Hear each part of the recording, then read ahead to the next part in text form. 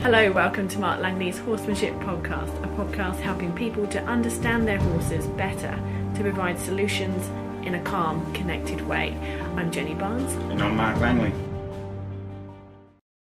Hi Mark, I hope you're enjoying WA and it's not raining bucket loads like it is here in New South Wales. Yeah, well, I've had some really good weather, and the last clinic actually, we always have an indoor hide, but they had an outdoor there. So the weather was so nice and it was cool weather. So everyone over here has also had quite a bit of rainy weather. So they all wanted to be out in the sun. So it was nice. This clean, but not a lot. Yeah, it's been nice over here. Bit of a change from the wet. That's great. You can enjoy the Australian winter. Mark, I've got some questions this morning from our members. The first one I'm going to hit you with is from Coral.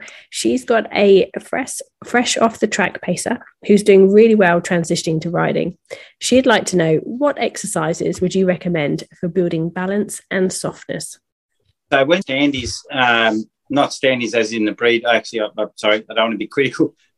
So standies that have raced, as in, they've raced, and they've, the thing that you really sort of want to be working on with them, especially, and like all horses, but pull a cart, like if you imagine sort of, push starting someone's car, or pushing someone out of a bog with a car. So when you push, what you tend to want to do with your with your legs is you want to push them back, and you push like that. So with any horses that done any harness racing or harness work, sometimes you want to encourage them to sort of, step through when they walk. Something I do a lot of is softening their hindquarter up and doing a lot of backups, because you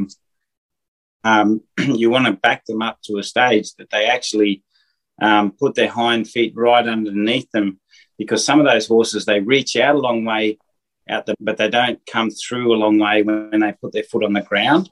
So, you want to encourage them to do little exercises like good hindquarter. You get the horse to walk around you, you get them to pick up in the wither, and then you get them to step over softly underneath their rib cage. From that sort of hindquarter yield, you might sort of turn that into a backup. So you go hindquarter yield, back up, hindquarter yield, back up. And that just gets them very confident on their hind, that they're lifting up with their hind feet, instead of just push, moving forward, pushing weight. So it's important to do a lot of that. There's thousands of, not thousands, but there's a lot of different exercises. But I think one of the ones that you really want to work on is that. And when I say do hindquarter yields, I don't mean sort of just, get a stick and chase their hindquarter around, so they're burying their inside front foot into the ground. Before you do those hindquarter yields, you kind of want the horses kind of leading softly around you, that you can pick up, like, so say for instance, if I was the knot on that lead rope, I'd be picking it up, and I can feel the horse kind of pick up and soften in the front feet a little bit. So they're softening, picking up their wither, and then I'll put a little bend in them, directing that bend. Once the horse is bent, directing that feel back towards him, loosen up and move the hindquarter over. So that hindquarter yield, where you put a little bend in the feel of the lead and move them around, is really good. But got to incorporate the sort of lift of the wither and the loosening of the front end. Because if you just did a sort of move the hindquarter with them burying their front down, sort of, it's a pathway to nowhere, and it's not really going to help the horse at all. So that's a good start to get the, balanced. And as I said, that hindquarter yield leads into a backup. So you do a little hindquarter yield, and it could be a forward hindquarter yield, feet are crossing over in front of each other. And then you can sort of just get them to back up a little and start to back up nice and soft. And the more confidence they get in the things like that, the more they'll sort of put that hind foot on the ground for longer. And the other thing for the horses that have harness and stuff like that is just, following the feel of the rein into a turn and bending and stuff like that.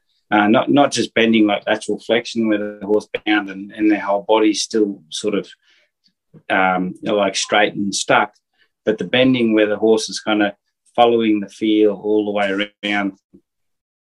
So, yeah, just lots of turns like that where the horse is just turning and following a feel of the rein all the way around, backing up, moving the hindquarter. And they're things I'd probably start on and working on, and then sort of grow from that. When you've got a bit and stuff like that, you might ask them to sort of really step into their turns a little bit, but that's a bit later on. Coral's had a look at our series on addressing brace and reducing brace. So that there is like that little particular horse was quite bracy, because it's funny. I have some ex-harness horses come through and they're actually bracy, but they're sort of fairly limber. But he was a very particularly bracy, very rigid, and some of his rigidity was the level of anxiety he carried. Like there's one of the clinic that I'm doing at the moment is a lot looser and can really flow and move, but it doesn't have that level of anxiety that that bracing rigidity in them. So yeah, it really goes back to just the individual horse, doesn't it, as well? Yeah, sure. Okay, and the next question, Mark, is from Megan. She is doing some working equitation and she'd like to know how to teach her horse to side pass. She has to do it along a pole for working equitation, and she needs to use it also with a movement when they're approaching a gate side on to open it. Walking a horse laterally sideways. I won't go into it in the detail of getting a horse to sort of start to sort of look in the direction of travel and sort of, move its hind and really bend in the direction of travel and walk sideways in a sort of half pass or side pass manner where the horse is really sort of shaped dressage way. I'm going to treat it as a basic leg yield where the horse is just sort of moving, to move across poles, like you said, moving 8. So the way I like to teach it, and some people that, in the early days until I explain, they may have left they might have fenced at one of my clinics and left after one day and said, Mark doesn't use legs. And it's funny, I do use legs. I use legs for different things, and one of those things will be a leg yield. But I like to teach first, and so basically, to get the horse to sort of soften hindquarter, one of the first things that sort of like I'm trying to do. First things in the under saddle part of it, which you can do I'm going to talk about it on the saddle, is we're going to teach our horses to softly follow the feel of the inside rein. And it's not the leading inside rein, the inside rein, which is an indirect inside rein where the rein comes into the belly button and might lift up a little, but it doesn't sort of cross over strong. It just lifts up and the horse kind of relaxes and releases its hindquarter. So how it releases that hindquarter is it sort of thinks softly into the inside rein. It loses that outside thought, because sometimes, they're pushing and thinking through that outside eye and leaning out through their shoulder. So I want the horse to slide around softly, where they're just following softly to the inside rein. And then when we lift it up, the horse wants to rebalance by rebalancing through its hindquarter. And it just steps over softly. And once that's established, that's like a pathway to the hindquarter. So we put rein softly, the horse just relaxes and moves its hindquarter over because in balance with the rein. And that's when the horse is bent to moving its hindquarter to the right. And over time, it gets better and better that the horse doesn't have to bend a long way if you didn't want it to. And once established, that's got, the horse knows how to move its hindquarter. And if you've got the open rein established, where you lift and open a rein, the horse will just look and follow and reach out and move the shoulders over. Okay, so once you can separate the front and the back through the reins and the horse is comfortable with that, then all you've really got to do is teach a horse to think sideways. So you can do that in the reins. So that's where you might sort of pick up an indirect rein, and then you'll open the other rein a little bit. And when the horse is walking forward, you'll pick up that sort of position, and the horse will know that okay, if you pick the horse nose to rebalance the hindquarter, if you open up a little, the forequarter will come through and the horse sort of travels sideways.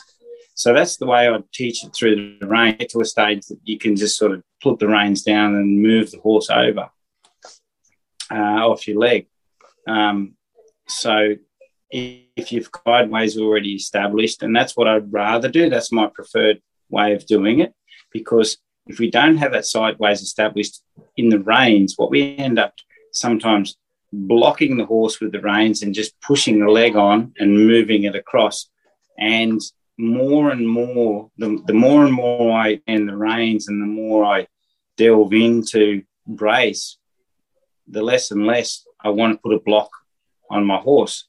So I don't want to always block the horse. I want the reins to guide the horse. So that's why I discourage going straight for the legs and just putting the horse on a fence or blocking it with the reins and saying shove it, because we're adding also too much energy into the horse and then having to block it all. So I like the horse balanced in the reins. So to go back to the question is, what you're wanting is just a side pass the horse, like leg yield it across a log or up to a gate. And when you go up, sometimes you're messing around, you've got one hand and in working equitation, the more advanced you get, you're going to go to the one-handed riding. So you want the horse that it can yield off your leg very softly. So what I'll be looking at is, once that sideways is established, I just talked about, is I would then say, okay, I want the hindquarter to move. So I'm going to put my leg back a little bit, just add a little feel on my leg, and I'm going to pick up, nearly pick up the rein that moves the hip over, the indirect rein. I'm going to put my leg back, and as I feel a little bit of energy come into my horse, as that leg starts to push on, and that leg is just one leg back a little bit where you want the hip to move over, then when the horse kind of pushes forward a little or anything, I just pick up the indirect rein, and then the horse will just step over because it knows that the indirect rein quarter over. And then you just repeat that. You put the leg on, you pick up the indirect rein, the horse moves his hip over. And that teaches them to just yield off that leg a little bit. And what will happen is you'll get to a stage that every time you do that little movement, you'll put less rein on, until the horse starts to say, okay, one leg back means move off the leg. And you can do that on the ground as well. And you can get a horse to a stage that they can offer a specific feel of the leg, of your hand or anything like that, or off the hip. That's a lot of things you can do on the ground. But I find doing it in that order, what happens is the horse knows how to move the hindquarter. Don't have to bump and get big and get it to move away from undesirable pressure. You just add that leg, put a little feel in it, and then you pick up the rein. The horse knows how to move over, and two together. So the horse eventually knows that one leg on, move across. So basically that's the way you start to get a horse to move sideways off a leg. So then you can change the legs. So there's sort of like, a position which is more in the middle, just behind the girth. And you can start to sort of use that leg, put that leg on over. So, but once a horse can move its hip, then I might open the rein and say, move its shoulder over. And then I'll get to actually pick up the rein position, ask the horse to go sideways, and I'll add a leg in the middle and the horse will just move over. It'll be one leg on, the other leg will be open. I'll just sit straight on, no sort of fancy seat positions, just to move off a leg, move over. And then you'll get to a stage that, you'll open up a leg, you'll close a leg, and the horse will move into that open space and soften, and move into that open space and soften. But as I say, you've taught the horse that through the reins first, so you don't end up like just pushing hard and blocking a lot of energy because you've never, taught the horse balance in the reins. But yeah, once you get to that stage, you can just sort of, lift the weight of the rein up, put a leg on, horse moves over, and it's simple. It's simple. I somehow feel that it would be a little bit more than just simple, but that sounds great. A lot of detail. Thank you very much. So the third question, Mark, for today, and the final one is from Holly, and it's a bit of a different question for you. She has been working with her gelding, using a slightly different technique and very similar principles to and style to you. So calm, grounded, mindful of body language, as well as horses. But she'd like to know, is it possible, do you think, to use two different training techniques, or is it better to stick with one? She does say her horse is very dominant, confident, desensitized, and anxious, and they spend a lot of time on relaxation. She doesn't want to confuse her horse. And she was thinking that maybe she should just stick with one training technique for 3 or 4 months, but was wondering what your thoughts were. There's an answer and there's no answer to that question. It's an interesting subject, and I get this question asked a lot because sometimes I get people that have been trying one sort of technique and they come to my clinic and they go, well, gee, how do I blend this? And it's not like you can mix two things together and it works. And I think some people that I've had over the years that have come to clinics and worked with me, and then they've tried to mix it with what they already do, are conflicting with what I'm trying to ask them to do. So the way I try and get people to look at it, because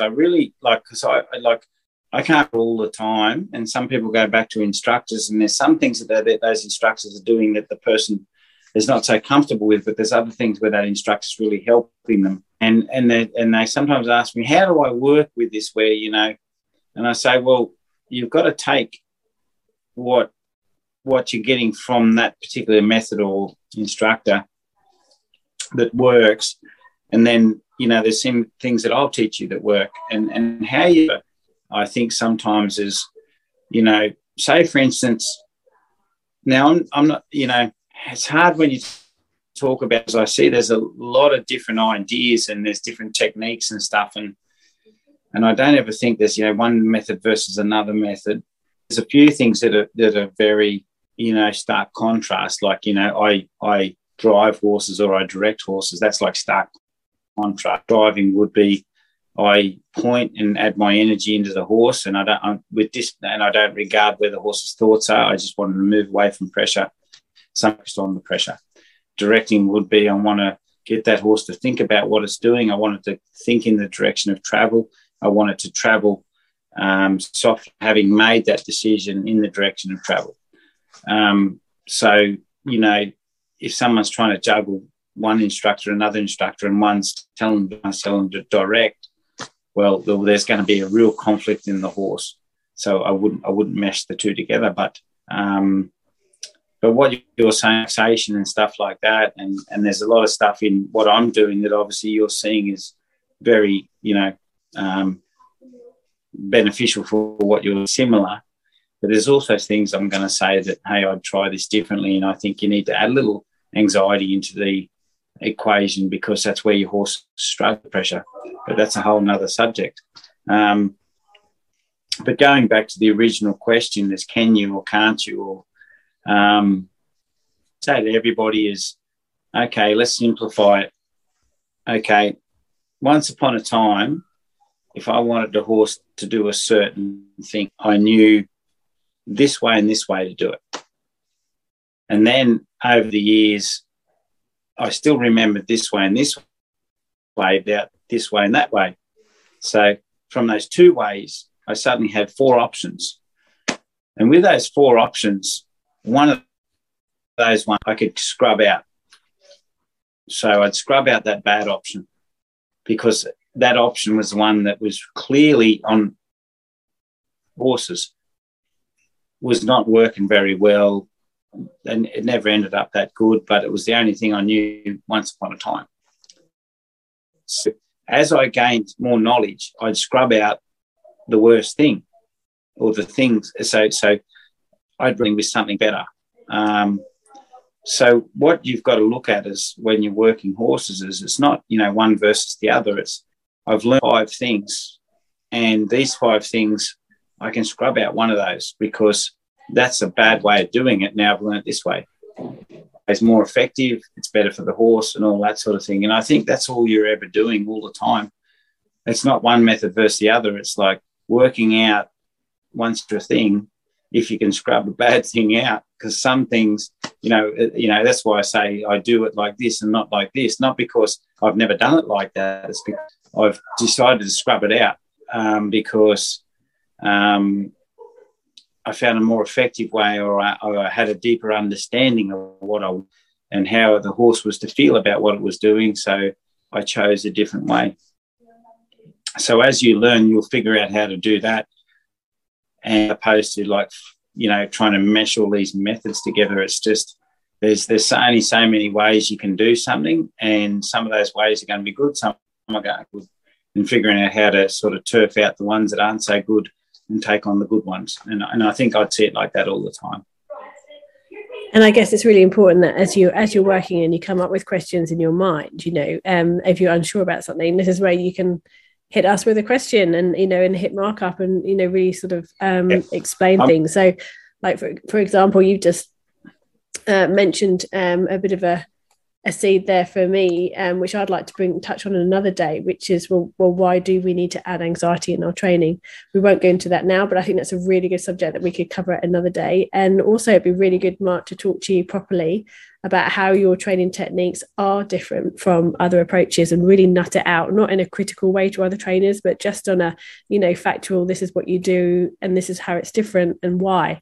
I think that would be fascinating. So if anyone's got any thoughts on that, definitely leave a comment at the end of this podcast, drop us an email, send us a message, and we'll hit Mark up with some questions based around that very soon. All right, thanks very much, Mark. I can hear some background noises there, so I think you are expected at dinner. You better go and join the other. Mark's obviously in the middle of a clinic right now. Not in the middle of a clinic, but he's teaching, has been teaching today and is teaching tomorrow. So we'll let him go. Thank you very much for your time, Mark, and we'll talk to you soon. Thanks, Tony. You can learn more from Mark online through his online training videos. Just search Mark Langley Horsemanship. There's over 380 training videos which everyone has access to with a 7-day free trial. If you like what you see, it's just $15 a month from there. That's help where you need it.